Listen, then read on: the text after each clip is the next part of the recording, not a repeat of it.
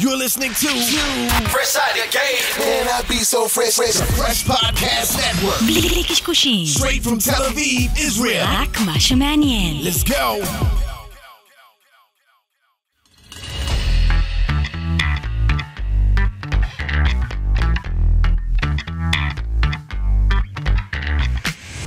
Hi, my name is Hilal Leizarovich. And I'm Ron Avon. We are two entrepreneurs from Israel, and we are on a journey to find out what makes entrepreneurs, investors, and CEOs Succeed or fail. and we hope to inspire your journey.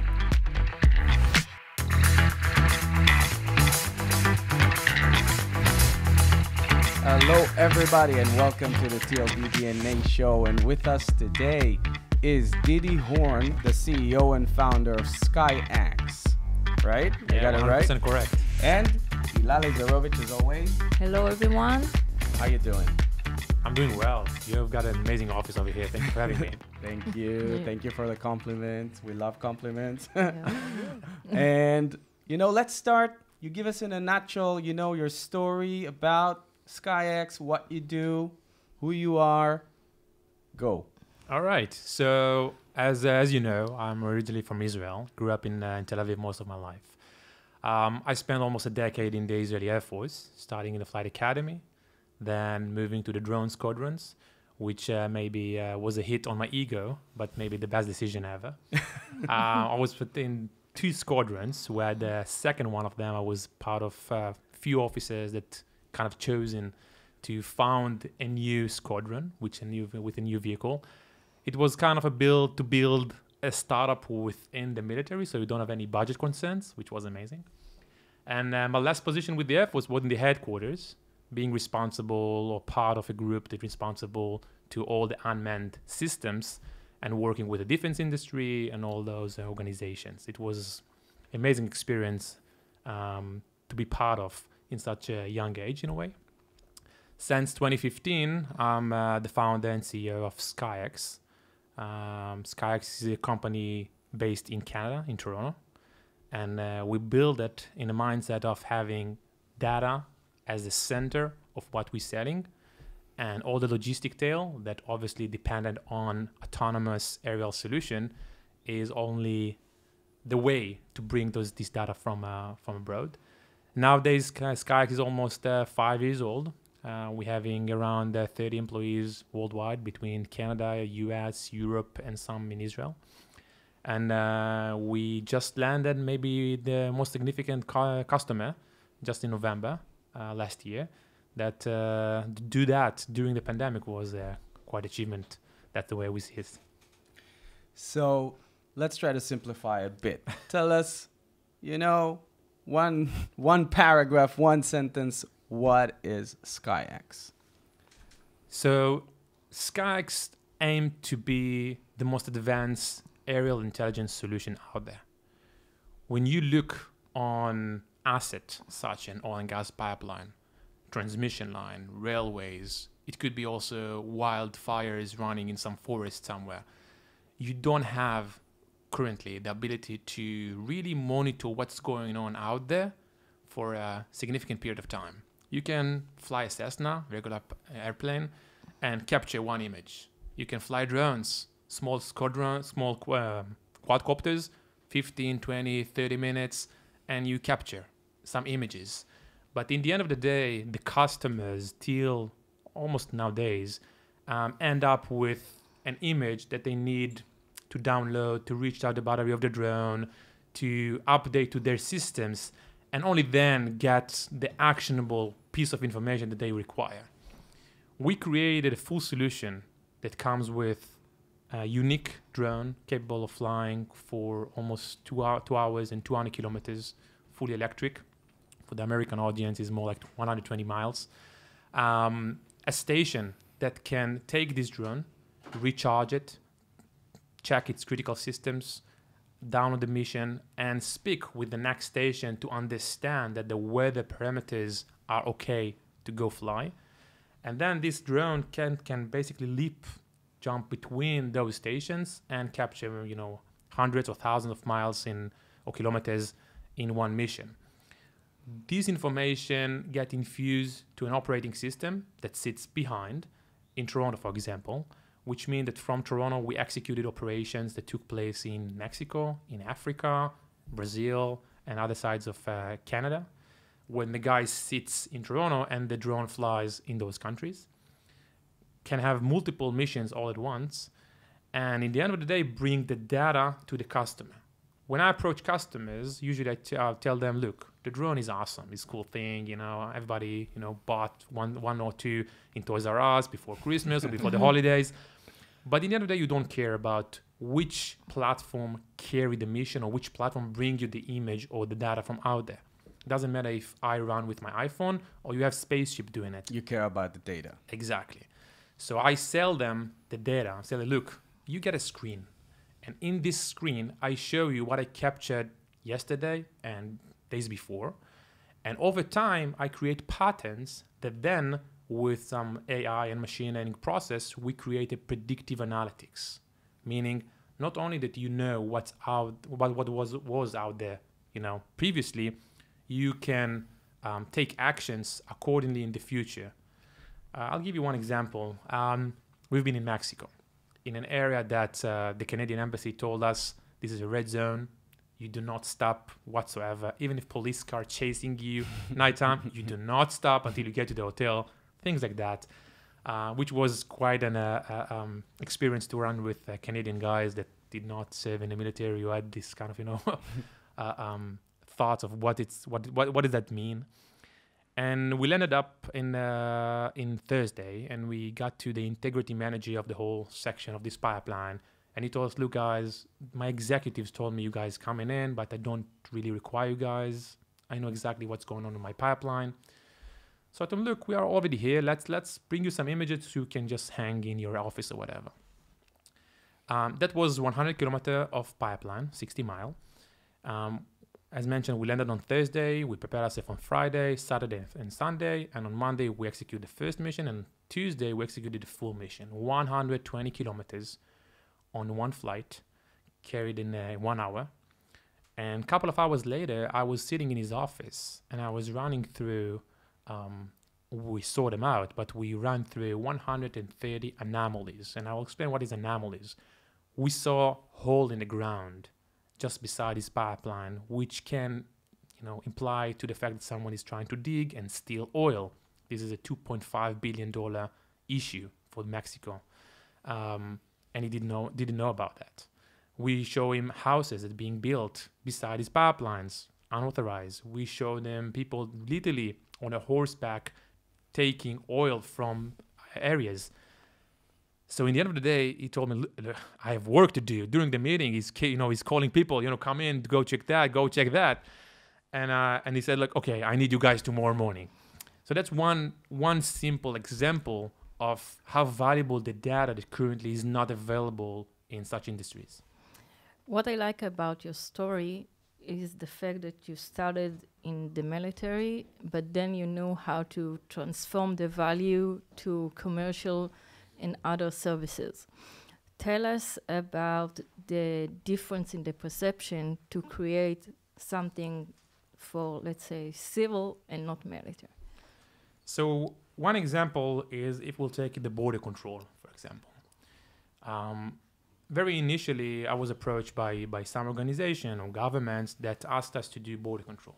And I explained them, look, if you're interested on, let's say, some guy jumping over the border and run towards the next village and, I don't know, some terror act or whatever it is, that's not what we do. Because in the end of the day, I don't sit behind the screen and can follow him and change the vehicle or the airplane route. That's what I did in my Air Force time. Because for that, you need heavy logistic tail, you need people, you need pilots, you need to train them, you need to maintain a mission, you need some, we call it back end, intelligence officers. I want to spare it. I want to take this burden off the chest of commercial market that did not require that. So what we can do, for example, and we got approached by some government in Africa that right now has 11,000 kilometers of borderline. And in Africa, there is no fences because of the animals, so they can, run free. And they said people fleeing the border with COVID into the country, and because they want to get, treatment in this country, and we don't know what's going on. So look, 11,000 kilometers, it's a long distance. What we can do is fly all over it, over and over again, and let you guys know, what, instead of this whole 11,000 kilometers, in this area, and this area, and that area, between 4 a.m. to 6 a.m. in the morning, most of the people crossing the border. If you put your people there on those times, you're probably eliminating 90% of the issue. So then you take data and use it in the smart way. Now, all of us wearing those wearable devices or carry our iPhone and, Google, Amazon, Facebook, already doing it. They're using this smart data. On the intelligence or aerial data, bird's eye view, it doesn't exist. And we created both the platform and the ability to track, understand what we're seeing, process it for the customer, and bring it to him as an actionable item so he can execute or act accordingly. So you actually help them to take actions with data and predictions that you provide with your platform. Okay, so after almost 10 years in the service, I was in a position to decide if I want to, continue and wait for my pension at some point, or to do something different. And I understood it at that point that the drones' capabilities are far more significant than we're currently using them in, day-to-day life. So I've been approached by my general when I told him that I want to leave, and he told me, okay, why won't you take 6 months, leave and come back, go to India, Thailand, South America, do whatever you want, like everybody else doing, and come back. I said, okay, whatever, I'll take that, and see you in a bit. But instead of having those trips to those locations, I booked a trip to the US, to one of the oil and gas biggest conferences that I figured at that time. I didn't know exactly what I'm looking to do there or what I was hoping to get there, but I knew that I need to get there and ask questions. What attracted your attention to do it? So I knew that I need some significant mileage, then we will bring some value. So if I'll be able to, let's bring a drone that's capable of flying that distance and capture bird's eye view, to which significant industry it will help. And before I booked this flight, I spent some time till 4 a.m. in the morning running through some industry that I thought will be relevant to or require bird's eye view images on consistent ones. I read financial reports of the oil industry, which I'm telling you not to do that. That's crazy. I'm not an accountant, so I didn't know how to approach those. But I found some interesting materials during this search that helped me understand that there are markets that could be relevant for this, but I didn't know it for sure. One of the significant aspects in startups or lives is obviously to understand that the customer do require what you envision he will require. But there is always, in every new invention, there is this area where you think something will, apply to the modern lives, but you're not sure, and you need some customer to tell you, you know what, I think I will buy it if you will make it. So I went to this conference, and what I figured during the time is that those conferences usually they have those booths of each company. And because they're so attractive, and I knew from the military that everyone want to go to conferences and summits because, it's a nice time and you hang around and all that. If I'll be patient and ambush on the relevant booth, I might see, vice president, CEO, chief operation that will come there to visit these guys. And because it's a conference, you're more prone to speak, to kind of sell your product than it was if I will come and walk into the office, right? So I was patient, and I waited on a couple of booths, and one of them was Shell.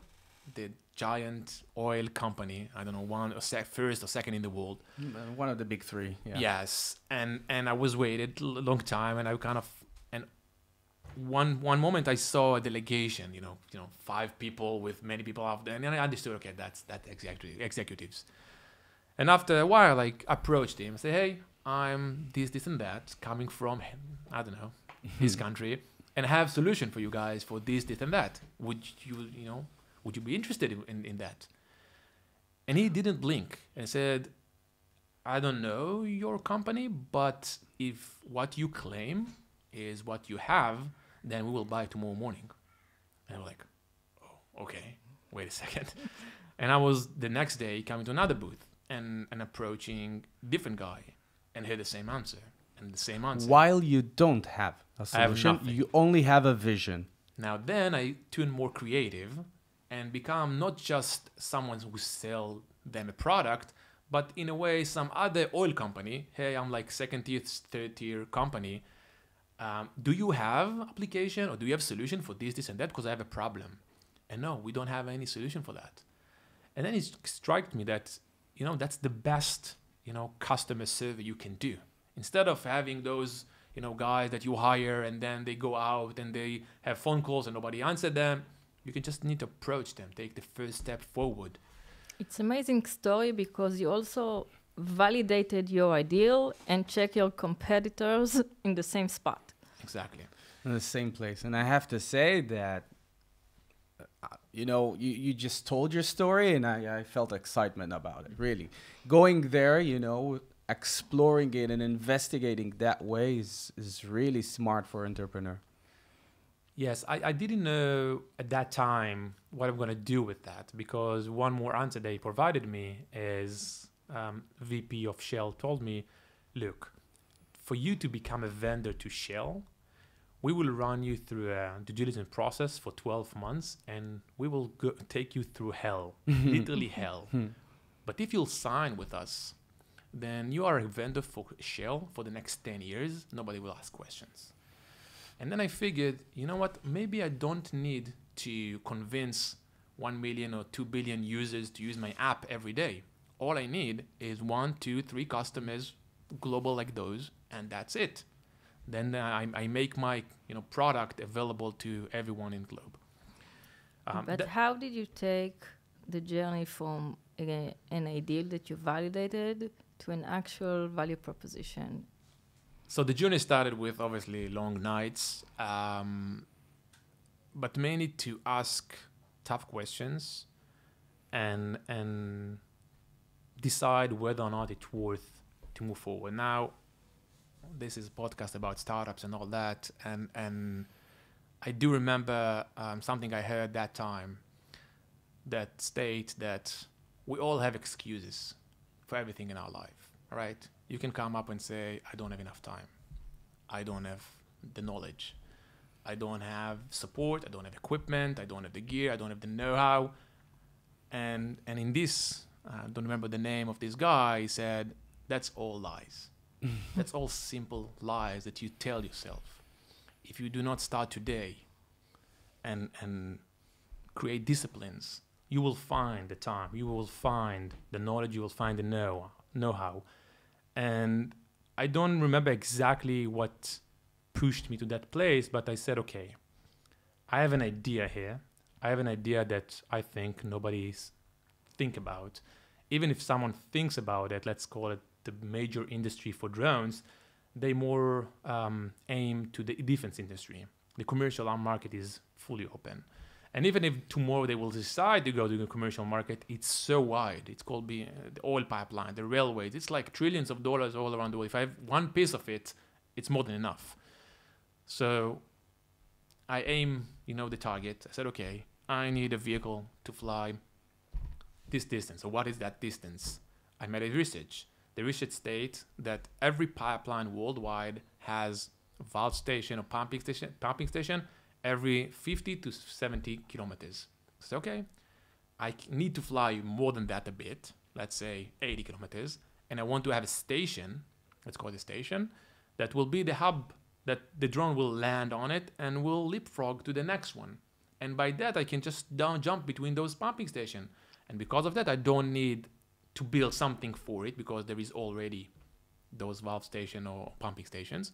I can put it there and someone will keep an eye on it because they keep an eye on their rest of the equipment. And if I have those, then I can carry a mission for long distance. Okay, so what do I require next? I want one center location which all this data will get infused to, and one location that will take this data, process it, and send it back to the customer. But all of those, in a way, I thought, existing. So it just, integrating systems. That was it's a good thing that I thought like that when I started it. Because it's lean flow. Because when we got to a point where we're selling the AI information from the drone, and I told the guys before we had the data, go buy these aerial images from somewhere else, we didn't find anywhere. And it's anywhere. Like, we did not find any consistent imagery taking over and over the same pattern day after day. And then we figured it's not only that we come up with this huge and amazing technology to bring this data to our systems, nobody currently looking at what we are looking at. So it's a new layer of data that we can sell out there. So your first value was very narrow. Take the images. I don't know how to learn yet and forecast what's going to be, but the fact that you have the images will give you the information you need to make decisions, the first decision. Yes, and you always ask yourself, like, what's out there right now? And I had friends, pilots, and one of them was helicopter pilot for the electric company, and he told me, how the day goes, right? He needs to track all the transmission lines. And he told me, we wake up at 6 a.m., we come up to the helicopter at 7 a.m., we fly for an hour, then we land stopping for coffee, then we do another hour, then we have some problem, then we do another hour, and we finish day in 11. I said, how much you cover in those 2 hours or so? Oh, it depends. And I said, what the heck? Why not to have some robot that will be consistent? Every morning will fly 4 hours. So by the time whoever comes to the office, he opens the screen and he knows exactly what issues he has on his line, so he can, tell his team, go fix that. And that's what we wanted to create. I want to think myself, maybe, to understand. The first thing you wanted to tackle was to create a length of flight time and distance. This is what you aim to tackle first, right? Before data. Correct. Right? And then the second layer was creating a data and finding those anomalies within the data and provide it to the companies. Yes. Now, there's a question that bugs me from the beginning of the conversation. Why are you based in Toronto? An ex-military Israeli Tel Aviv-ish guy, basing his company in Toronto. So that's a crazy story. I was running this idea mainly in my head for 6 months. In Israel, but in other countries as well, kind of looking for investors, running my own, money. And at that time, I had the money from the military, and I knew that I have kind of a year to spend it. And after a year, I probably will end up in the regular defense industries like everyone else. So, okay, I'm going to take this 12 months. And as again, 8 months into the year, looking for investors, and some guy that you find in a way told me, yes, I'm bringing some group of investors to see Israeli tech companies. I want you to meet with them. I said, okay, awesome. What are they interested with? I said, they more into round B kind of thing, those stages. I said, look, I'm seed, pre-seed level, I think it'll be relevant for you to be there. And I'm so I'm going to be the entertainment for lunch for them. Said, basically, yes. At that time, what do you have? Idea, vision, presentation. What did you have at that stage? So I have a Volkswagen Golf. No, sorry, Polo. Two doors, small ones, and small drone.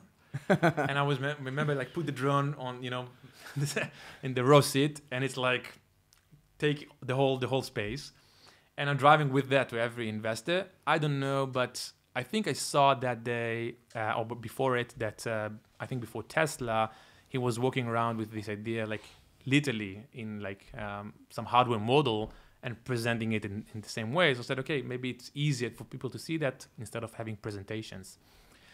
So I was driving to this lunch with this drone in my backseat, arriving to the lunch, delegation of, I want to say, 8 to 10 people. They're all having good time eating, and I'm like speaking for like half an hour. They, providing food. I did not eat anything. Asking questions, shooting questions at me. Those guys were very knowledgeable engineers, and they asked me tough questions that some I knew to answer, some I didn't know how to answer, and I told them that I don't know, that I do know. I didn't try to, I want to say, lie or exaggerate. I told them that's very, initial stage of the startup, but that thing, that I put on the table, that thing work, and it flies, like it take off vertically, transition to horizontal flight, come and land on, precision landing. It's all the kind of proof of concept, but very initial proof of concept. And if this thing will work, we can do my vision. 2 days after, it was Israeli Independence Day. I was barbecuing with my friends, and I'm getting call from this guy. I said, okay, be in an hour in the airport. I said, like, I'm barbecuing. I said, yes, and they want to see you. All right, whatever. Going, taking a shower, driving to the airport, sitting in the coffee shop just outside the border control. Again, this delegation gathers some tables, asking a few more questions. Then the chairman of this group tell me, look, we are highly interested in what you have. We have one problem. Your market is not in Israel. And your roadmap at that time was, let's build it, have the R&D here, and then move it on to the go-to-market approach, to the relevant country, because you need pipeline. In Israel, we have 200 kilometers. You need thousands of kilometers. And also regulation about drones was very strict, especially on the civil ones. So kind of pushed me away. Said, I'm giving you 5 countries. You choose which you're going to go with. You tell me the number that you require that I will invest in you, so you'll be able to do that. Said, yes, but if I'm going out, I need, to be supported, till product stage maybe, which could be, seed and A. And he kind of looked behind and said, okay, so what's the number? I have no clue. I did not prepare that, having some phone calls, come up with a number. I said, okay, yes, we're good to go.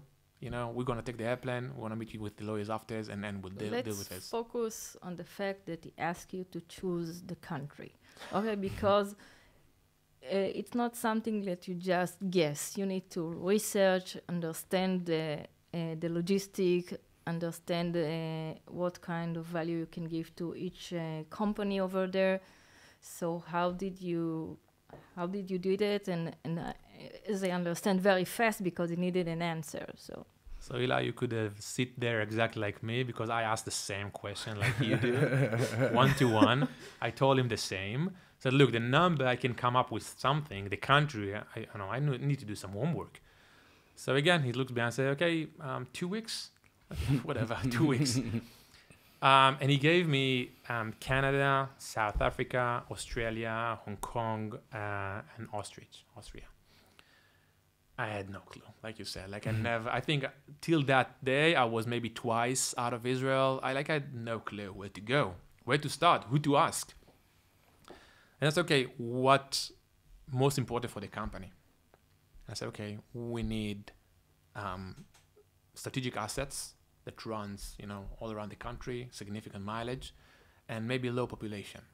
And that comes up to, Australia, South Africa, and Canada all shares the same long pipelines, low population relatively, in areas which, nobody lives there, which is good for drones because you can fly and there is no risk involved. Then I asked, okay, I do want to have regulation or regulation that prone to, approve drones over time. Now, we're talking 6 years ago, that was almost like science fiction drones. Like they just talked about it. Nobody said how it's going to fly. Even nowadays, it's still a process. And then we asked, okay, we do want a Western country that will be relevant, close to the biggest market that we are chasing at, and the biggest market for oil and gas back then was, or still is, the US. So okay, I think Canada. I'm gonna take a trip to there, and we'll see how it goes. Had one guy that got through some friend of a friend of a friend, landed in Toronto, first time ever, sitting with the first lawyer, and I remember asking someone, how do I even choose lawyer or account? I don't know how to do it in Israel. He told me to do it in Canada. He said, you will know. And I remember coming in even to the bank, all right, kind of the main office. I said, hey, I'm coming from Israel. I have that kind of money coming in 2 months. I need to open a business account, credit, to open an office and all that. And they looked at me, and that's not Israeli approach. And like, you are a complete stranger. You have some weird story. They're not like very tech influence over there. And so she said like, we can help you with that. It will take probably around 3 months, sir. And I'm like, look, I need to open this account by the end of the week. And I saw another sign of another bank just across the street. So just, it's you guys or them. And said, okay, one moment, sir. And she brought the manager in. Now, you asked the question, and I answered it a couple of sentences ago. It comes back to, in a way, the disciplines equals freedom. Like, if you tell yourself, okay, I'm going to do that. I'm going to find a way as I go, and not being afraid of the process, I think that's what lead you to the result. I don't say that I took the right decisions or the most right decisions every step of the way, but that I chose to push forward. So it was starting with the bank, and then one lawyer, and then one account, and then found the new guy that will bring me more hirings. What you've done in your story is that before you decided to go to Canada, you actually set yourself with basic metrics to sort and equal between the countries. Okay. Yes. Compare yeah, between the countries. Thank you for that. Compare between the countries.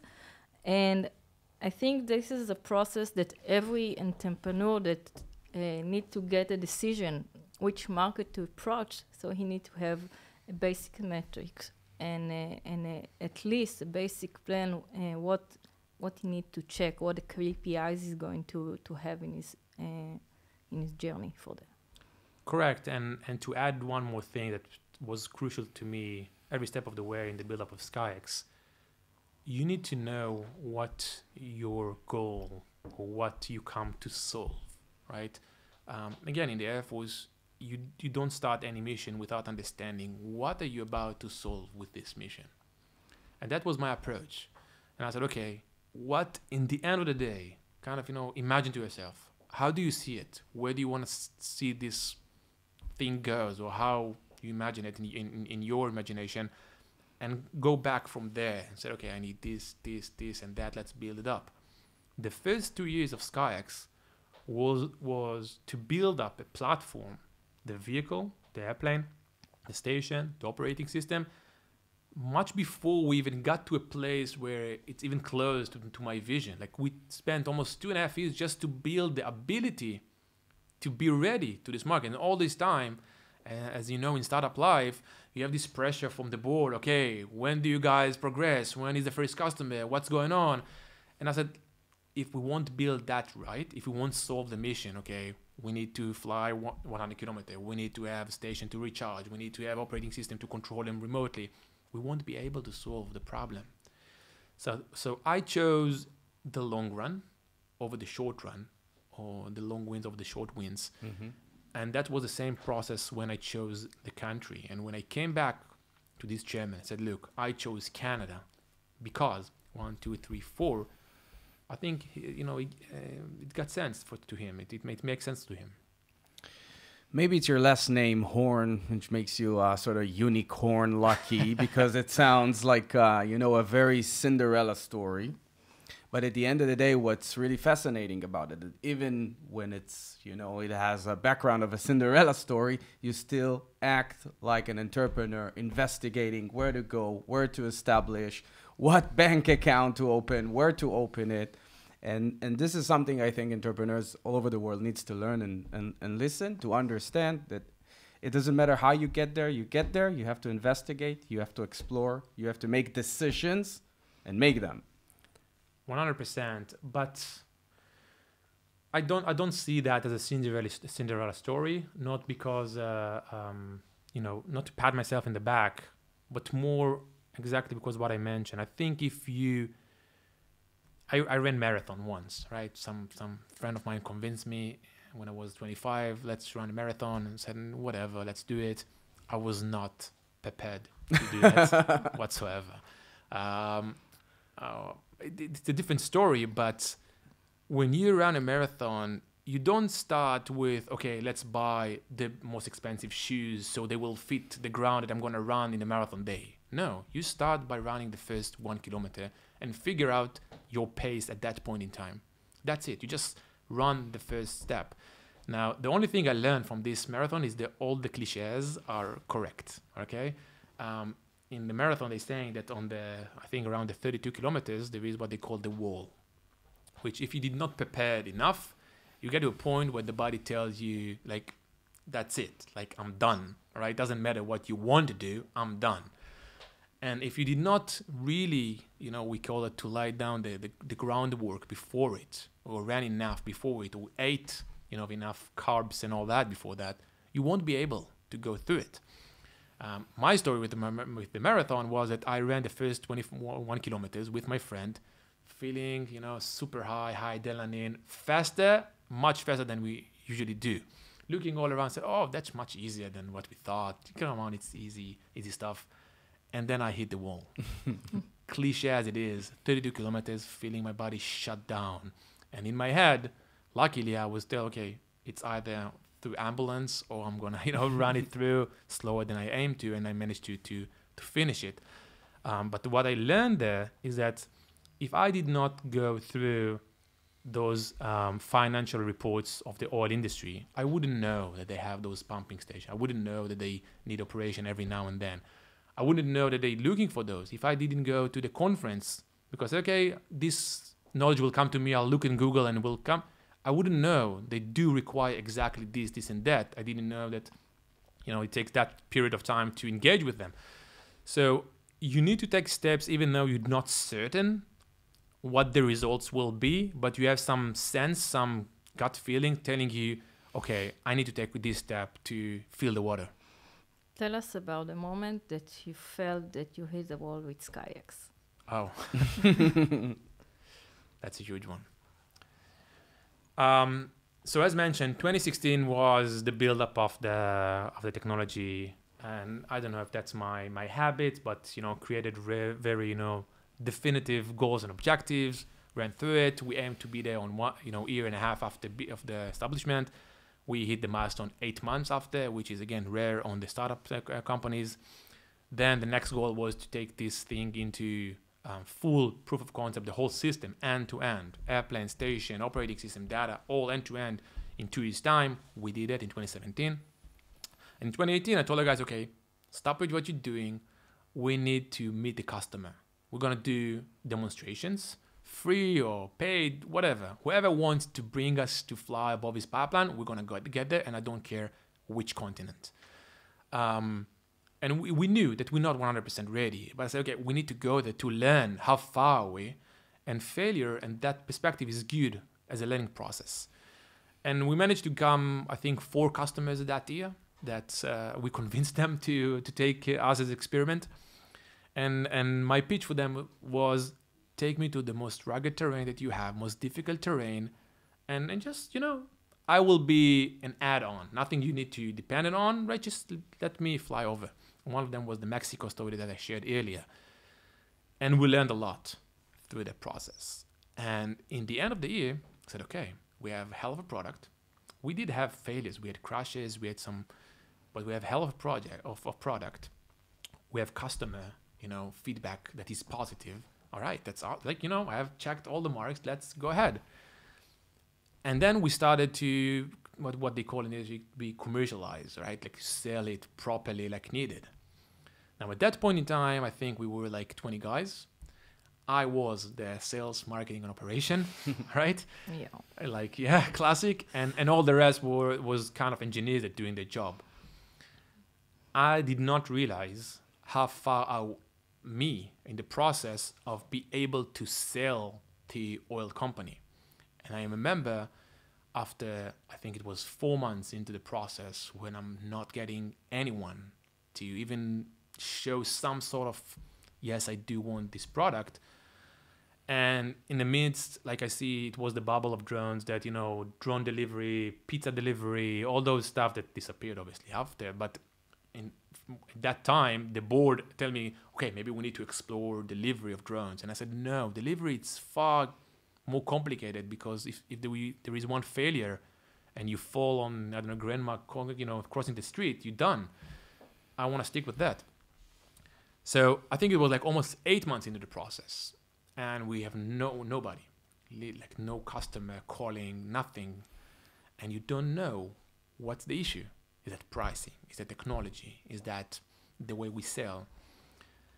And it was frustration, because after super successful 3 years that you beat, you know, every step of the way, you know, what the expectations were, and the board's super excited about you, you know, it's fading away, and you feel it. And you see your engineers all of a sudden starting to question, and the executive teams start to question. And you need to decide, do I stick with what I have and continue with it and be consistent, or I'm changing to different market? Because I can change, but I need to decide, because I cannot go both ways. I don't have the funds for that. And that was very frustrating point for me, that I remember. It was kind of a 2 months process that, you know, when you run a company, when you CEO of the company, you need to show the same face every day.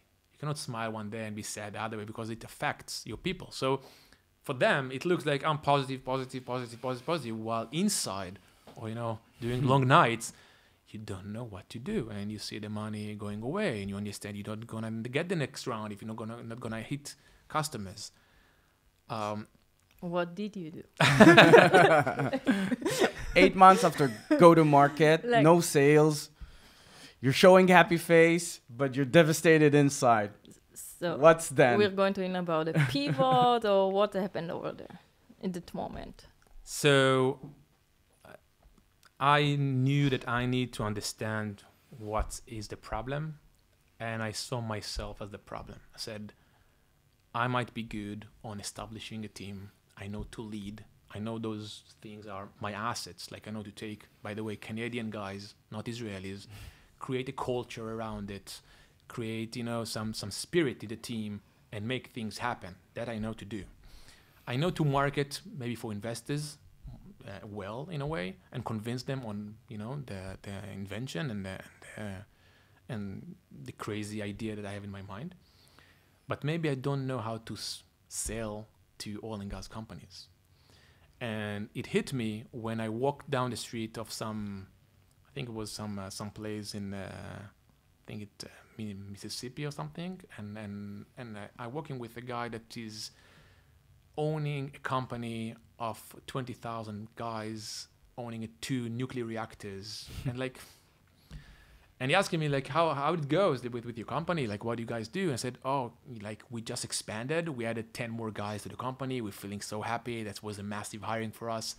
And he looked at me and said, oh, yeah, like, I fired yesterday 100, and that's like, I didn't feel it. Like, you have 20,000. This whole village basically worked for me. I'm like, how do you convince him to buy something from you? And then he told me, he was super open, and we spent time in doing, you know, dinner, and had some good time. And he told me, look, I like you. You're a nice guy. But I tell you the truth. You, in a way, an immigrant. Okay, you're not American. You look kind of, you know, too smart, maybe Democrat, something like this. You come from this place that you don't know how to hunt, you don't know how to golf, you don't know how to, you know, play football.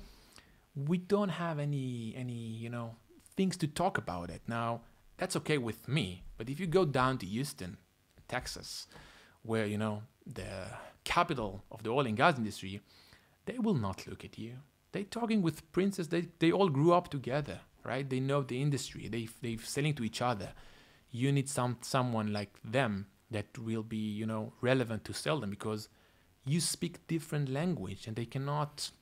Connect with you. Relate to Yes. it, yeah. So we hired a sales guy like this, and then things flew, and then things moved. So you've got like an amazing advice, and if he didn't, if you might have missed it.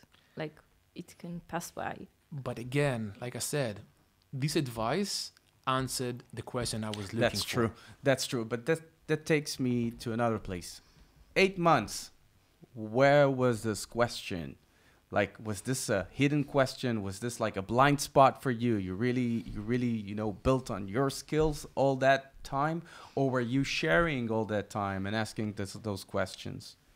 So I think the toughest position, and kind of relates to the question before, to move from the military to the commercial market or startup life. The position as the founder and CEO of a company or the leader of a company is a hard position because you get a lot of no's along the process from investors, from customers, from engineers, from your team. No, that won't be there is no way could be done, etc. In the military, the number one in the organization, number one in the squadron, number one in the big brigadier is the most talented guy for this role. He knows everything. In the civil market or in the regular company, number one is not necessarily the most knowledgeable guy in the company. It could be that the CTO is best, on the technology side and marketing best on the marketing side. And you need to find the balance between how do I avoid the no's and continue with my passion, with my vision, because I think I see it through. And what areas you align to yourself and say, I'm just, maybe too cocky to say, hey, you know what? I don't know. I don't think it's right. I need to choose different path. So yes, in those 8 months, I was carried away on the clouds of, I did it right for the last 3 years. I'll be able to solve this one as well.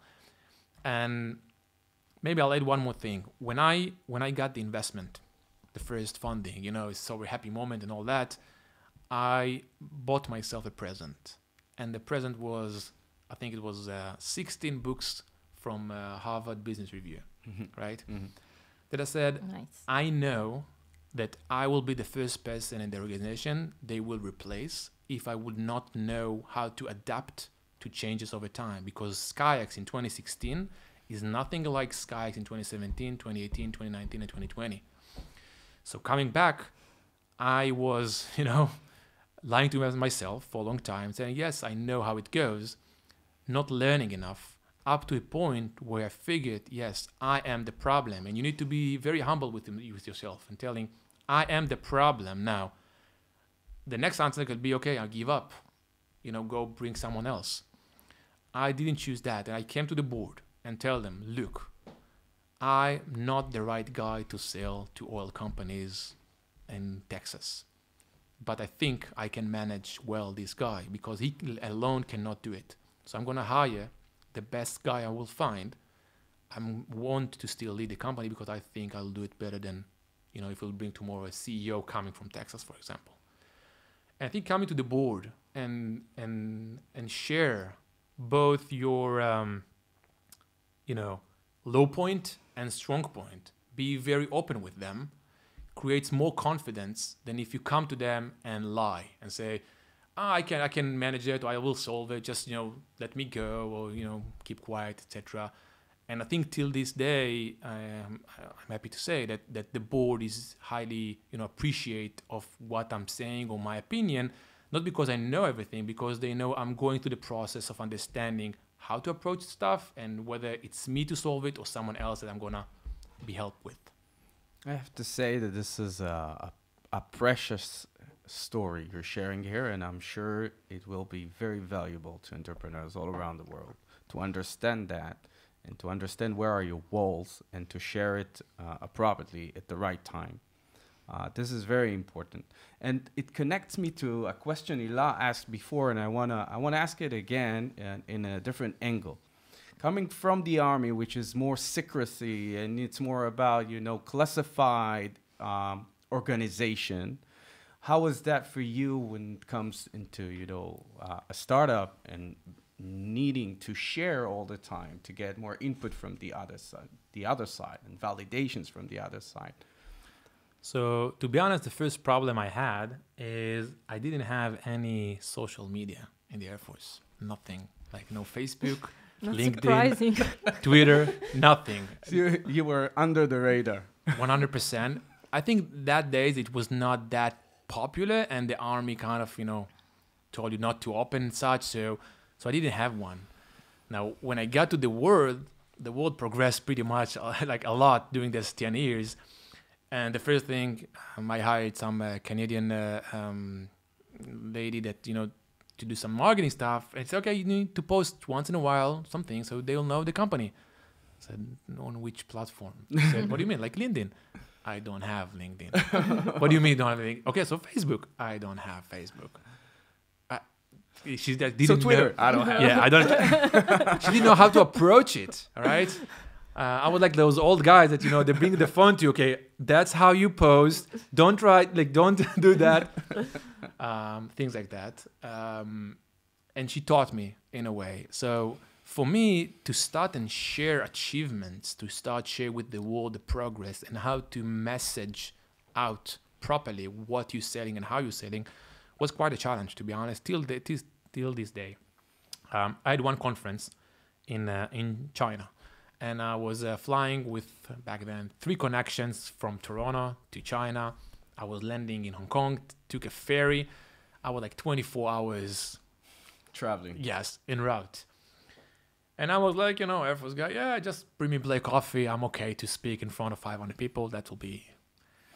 To all our audience, black coffee is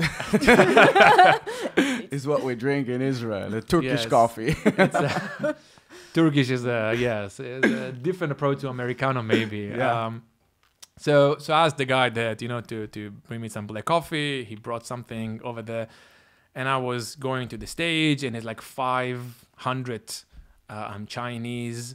The audience was highly engineering guys. And I was starting with my pitch, and I knew exactly what I'm speaking. I practiced it and all that, and I'm working on the stage, and bam, hit me, complete blackout. Like I could not speak a single word, and I forgot the whole speech, everything. And I remember someone told me, okay, share a story. Start with a story to warm up the audience, and then I didn't know what to share. What am I gonna share with 500 engineers in China about what? About my trip, and. So that was a challenge that I managed to overcome. But for me to move from organization, it is very, exactly how to go from this place to that place. What is the next rank? Who do you approach when you have a problem? You have role to everything. And again, comes back to those excuses that we share with ourselves. So in the army, you have a guy that's responsible for something whenever you need it. Okay, you need help with that, just call that guy. You need this help with that, you just need to find a guy. In the regular life, we don't have that. We don't have that luxury. You need to build a network around you. And you need to understand if that network even suits you, because you don't have the same. You can approach a great marketing person. You don't know if that's the right marketing person for you. You can approach a sales guy. You don't know if that's the right sales guy for you. You need to hire engineers, and you don't know how to hire a Canadian engineer to the company that built drones. He never saw drone in his life. It's not like he's an Israeli guy that served in the army and have some sort of background. So after you experience it, what kind of a tip you can give around it? So I think maybe the best tip is not to be too harsh on yourself and be too strict with ideas in your mind. You need to create those policies, processes that works for you. There is no one answer suits all. There is no such a thing, I think, that if you ask some guy, okay, give me a tip how to hire people, that 100% will suit the way you hire people. But I think if you develop your own process to it and stick with it, you create patterns, and over time if those patterns works for you or not. I'll give maybe 2 examples for that. I figured very early in my life that I'm a morning person, like very early morning process guy. And And I saw that many people stay long nights. And when I'm getting, 10 p.m., 11 p.m., I'm just falling asleep. I cannot, coffee doesn't help me. And I decided that I'm going to do the opposite. I'm going to go to sleep 10 p.m. or so and wake up 3 a.m. in the morning, 4 a.m. in the morning. And, when I wake up after, one coffee, I'm super sharp. I'm super aware. There is quietness in those hours. So I take myself an hour, you clean your emails and you sharp in your answer. It's not like answering emails, 9 p.m. at night when you just so frustrated and just want to get rid of it. Mm-hmm. So one of my disciplines is I'm not answering emails, nighttime. I take the weekends, I take the mornings. That's the time that I'm answering emails. There is maybe another tip on hiring people that I can share. One question, maybe I'm blowing it right now, but one question that I'm asking people during the hiring process, and I'm asking every person to whatever role, is what is the most dangerous animal for humanity, for people? Now, where is it coming from? before you answer that, think about your answer and tell me on what percentage are you sure with your answers, with your answer. You want to give a shot? You should try it. I have a completely blank right now. Yes, that killed the most. That kills the most. Yes. Most dangerous animal that kills the most. I'll go with snake. So that's close enough. But how you sure? How much you sure with that? I'm not absolutely sure. Percentage? It's my gut feel. And maybe one of my fears talking as so well. Like 70% sure? Yeah, I'll go with the 70%. Right, so that's not bad. So the right You're answer... hired. 100. So the right answer is flies, to be honest. Checked it. But what I'm more scared about... Mosquitoes, you mean? Yes, right. kind of. Yeah. Different types. Okay. But what I'm more care about is the percentage. Why? Because... if, for example, I'm hiring an accountant and I'm asking him, that's true example, right? True story. Mm-hmm. And asking the guy and he's answering whales 100%. What I'm figuring from this question is that this guy is dumb.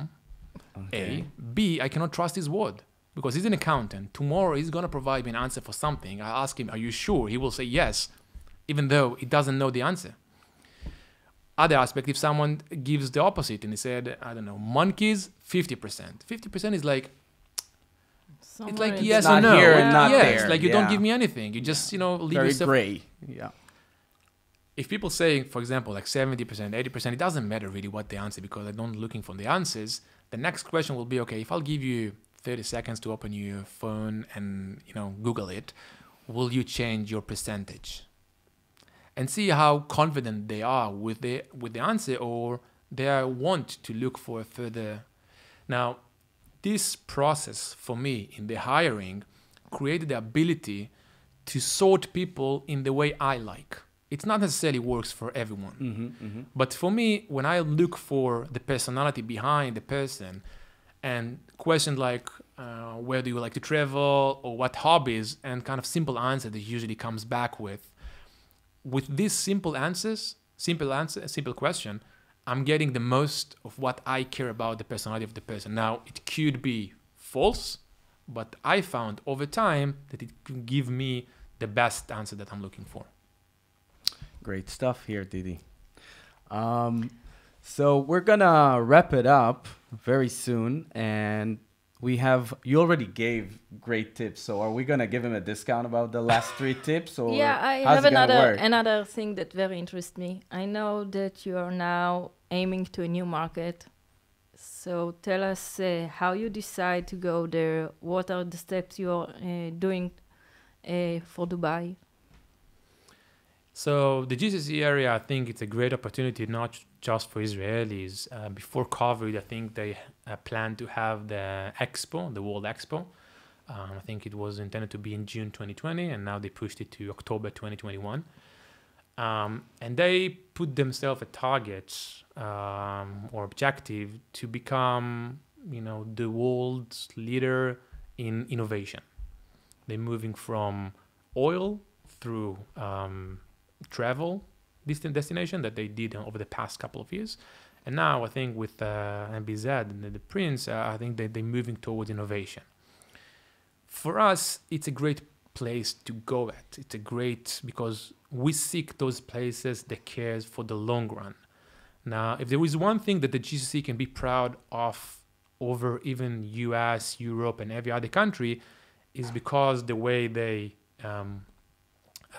control the country or govern the country, they have the ability to look for the next 10 years, knowing that the same government, same establishment, they don't need, there is no changes with elections like we suffer from and other countries have every 4 years. So they can think long term. Exactly. And therefore, and that's what they're looking to have. They don't look to invest money and, make the round and, sell it tomorrow. No, they're looking to build something from the ground up all the way forward.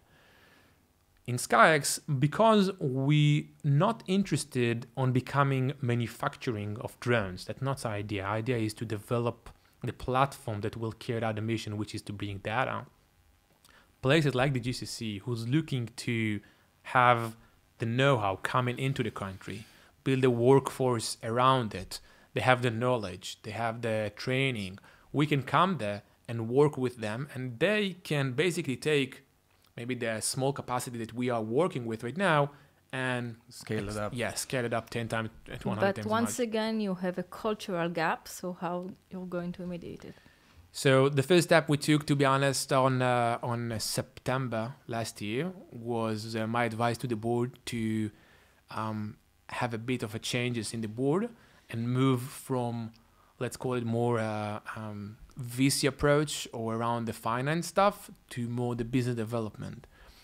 We hired a different director, Lital Leshem, I'm not sure if you're familiar with, which was the founder of Carbine, some venture here in Israel, then moved to the US, worked with Mobileye and other companies, and then got herself very connected into Dubai and Abu Dhabi and all this area through trust, not through opportunistic approach.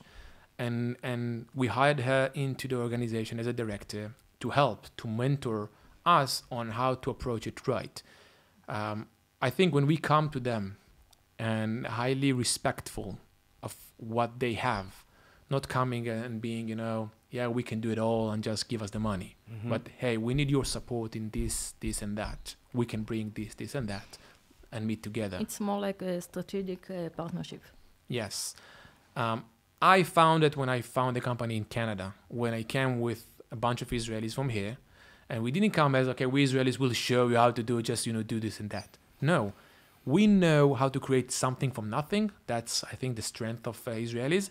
You, Canadians, know to take it to corporate level, to sell it to big organizations, scale it up, have those processes and procedures that maybe we a bit, lacking on. So that's exactly where I took this tip from, and we're hopefully to importing this to the GCC area as well. Okay. Good luck. Good luck. Thank you very much. Listen, guys, I think we're wrapping it up. It was fascinating hearing your journey and your story, your personal story as well. Thanks, Hila. Thank you. And as we said, you can listen to all our episodes, Tel Aviv DNA, on Apple Podcast, Google Podcast, Spotify, and watch this episode on YouTube. So thanks a lot, guys, and we'll see you on the next episode of TLV DNA. Thanks, Diddy. Thank you, guys. It was amazing. Cool.